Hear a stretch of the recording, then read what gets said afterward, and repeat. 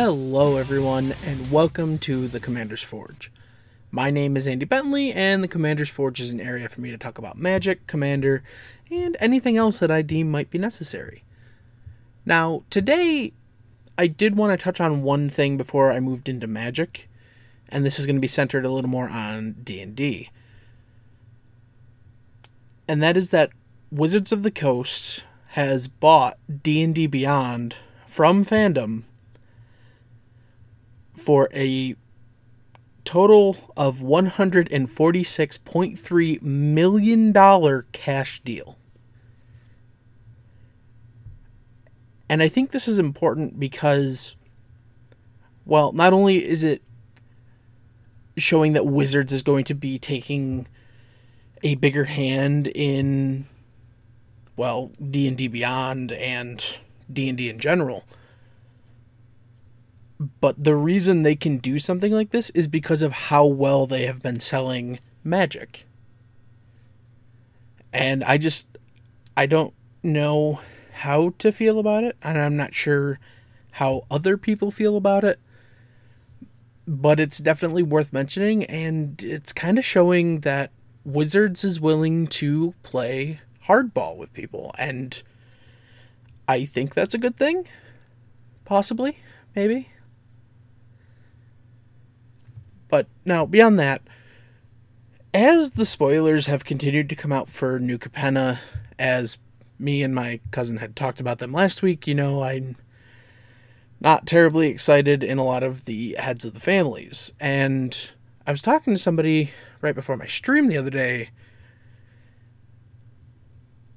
and I'm not terribly into New Capenna like I was Kamigawa. Not that it doesn't have some good stuff, like I actually really enjoy the look of the Urabrask and the Jaxus. But so far, not a lot of the other legendary creatures have held my interest very well. I don't know, there's a couple that I might give a chance. But it's shaping up to not be my cup of tea. And that's fine. It doesn't have to be for me. It's just kind of meh. I don't think I will be buying as much of the sealed product that I bought for Kamigawa, or Kaldheim was another big one recently. And I might just stick mostly to singles. That said, there's not a whole lot of other news that I want to bring up. And the second part of this might be a little longer, so I'm actually going to kick it to my mid-roll now, and I'll see you in a moment. Hey, I just want to take a minute to tell you about my Patreon. I know times are hard for everybody, and I know it isn't easy to shuffle around bills and stuff, believe me, I know that. But if you would like to help support the podcast and me, you can find the links to my Patreon in my link tree, which is always put into the description of either the video or the audio, wherever you're listening to it. It would really mean the world to me. Honestly, I'm just struggling to make ends meet most weeks. But that's it. That's all. If you want to help, the links will be where you can find them. And welcome back.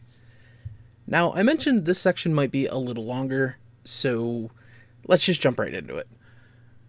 I was thinking the other day about how my decks and deck building practices have changed with the pandemic, and more recently with starting up my Commander stream. And I noticed I've kind of cut down on board wipes. And I tend to lean a little more heavily into cool creatures. And that's not to say that's completely different from what I used to do, because I am the aggro player in my meta. But one of the things people think with an aggro player is that they have to go after one person at a time and get them out fast. And that's just not conducive to a good stream. Like, you don't want to just knock one person out and have them sit there for like 30, 40 minutes. It just kind of feels awkward and bad, especially if you're streaming. And I find recently I have cards that I've drawn and I'm just like, I don't want to play this. And it's getting to the point where like I might just want to remove them from the deck. A good example of this is not the most current stream, but the stream before that. We knew we were only going to play one game, so I asked everyone if they were okay with me playing Yumori, which is my Planeswalker control deck. They said yes. And then my cousin popped off, so we all spent resources trying to get him under control. And then once he was under control, I popped off. And then they had to deal with me. And towards the end of that game, I drew a board wipe. And I looked at it in my hand, and I'm like, this game has already gone past 2 hours. I don't want to extend it any more than I have to. So I'm not going to cast this board wipe. And I did end up losing the game like 2 turns after that. But that doesn't really matter when you're streaming for entertainment value. Yes, you are still trying to win, but not at the expense of the enjoyment your audience is going to have watching you and friends play Magic. And so as I sit and I look through a deck and I'm like, man, I kind of want to cut like 6 of these cards and just jam in some of these other cards. So I see how my deck building is changing. Like, I used to have anywhere from 3 to 4 board wipes in a deck. And nowadays it's more like 1 or 2. And single target removal, I was running like 10 to 12 in a deck. And I think I'm down to like 4 maybe. It just... when you find the thing a deck wants to do, and you can do it very well because of the shell you built around it, that is cool. And then somebody comes in with, 6 board wipes deck and just demolishes everything, trying to keep the board clear so that they can win 27 turns down the future. And it just kind of doesn't sit well with me. And again, maybe that comes back to the fact that I am an aggro player, and my cousin, who was on the last episode, is the control player that was in my meta.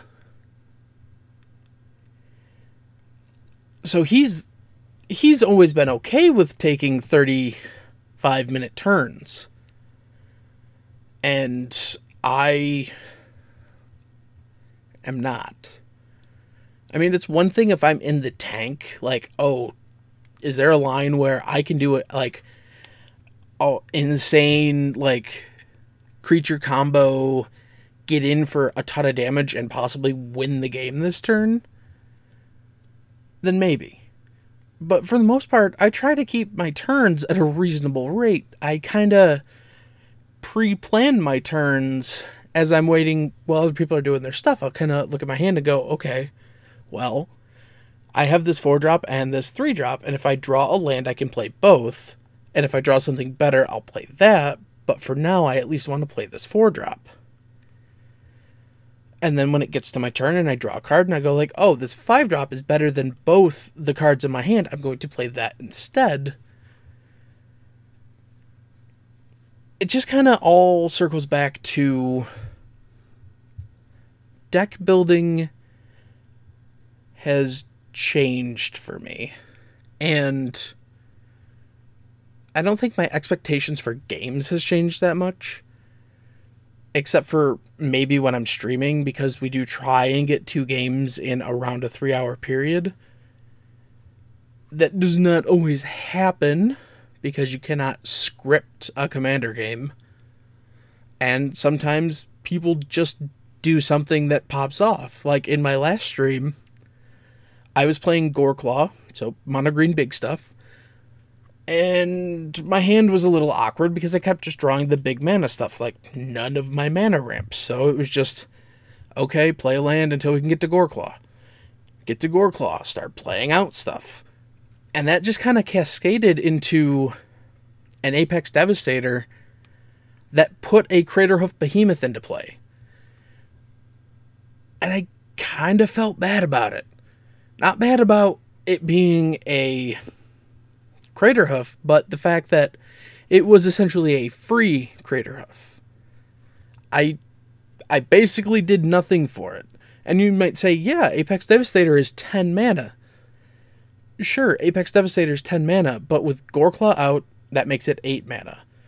And then with Regal Behemoth and being the Monarch, that means my lands are doubled.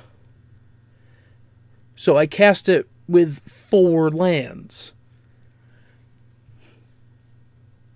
Honestly, this might just double back to green is real strong right now, and I think Wizards can cool it with the green stuff for a couple of sets. It is nice to see what they're doing for white, though. Although white is honestly not in a bad place, and the meme of white being the worst color is kind of dead. I feel like we've proven that, like, on this podcast. But to circle back to the whole deck building thing. So I'm going to be playing Easter Sunday, which is the day this podcast comes out, with some other creators, and we're doing an Unholy Sunday event. Just mono black decks everywhere. And so I've been adjusting some of my decks that were no longer mono black back into mono black. So I took Edgar Markov, cut all of the white and red cards, and threw Drana at the head of it.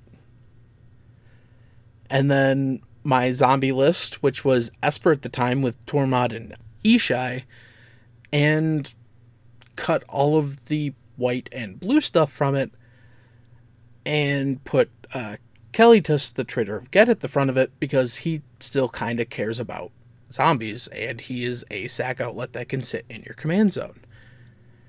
Now, did I have to? Do they have to be mono black decks? I don't know. But I feel like it's going to be a lot of fun.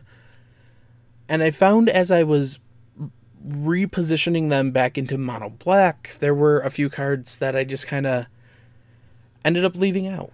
Things like Grave Pact and Dictate of Erebos, because those aren't going to be fun if everybody is playing black creature decks. And then I made sure every deck had the things that are going to help everybody. So, of course, we're all playing mono black, so I'm going to put an Urborg in every deck. And just little things like, well, how do I want my card draw in this deck? Because, sure, I could run my foiled Necropotence. I could. But instead, this deck kind of wants me to sacrifice stuff. And there's a bunch of black cards that sacrifice creatures to draw cards. I kind of want to just slot in a bunch of those. And who knows, I might throw another mono black deck together. Right now I have 3. I have Kalitas, I have Drana, and I have Karavec. And that is a fun lineup. I might do something else. I'm not sure what it would be. Then again, I could always put together Yargle. That was always a fun deck. Used to have Gonti. Gonti was fun, but it's kind of hard to play that in webcam. Yeah, we're just going to have a good old time. Now, I do kind of want to take a minute to just talk about how I've noticed play styles changing on my stream and other streams, to be fair. And this isn't to say every stream is like this, because I know there are some streams where the goal is to just kind of, mess around and have a good time. And when somebody wins, they win. But, we're trying to keep this to a reasonable schedule. We start at 7 p.m., which means we're wrapping up anywhere from 10 to 11. So by the time the end of the stream rolls around, I'm typically struggling to keep my eyes open. And I do know my playstyle deteriorates as my mental function does. Because I will start making very stupid plays because I just want to get through my turn and pass the turn. But prior to that, I do try and take a more tactical approach. Because sometimes, yes, you can gain a buttload of life with a dinosaur, and you just decide not to play it. Because the game's already been going for an hour and a half, going on 2 hours, and you kind of just want to go to bed. And I think that's kind of where I want to leave this.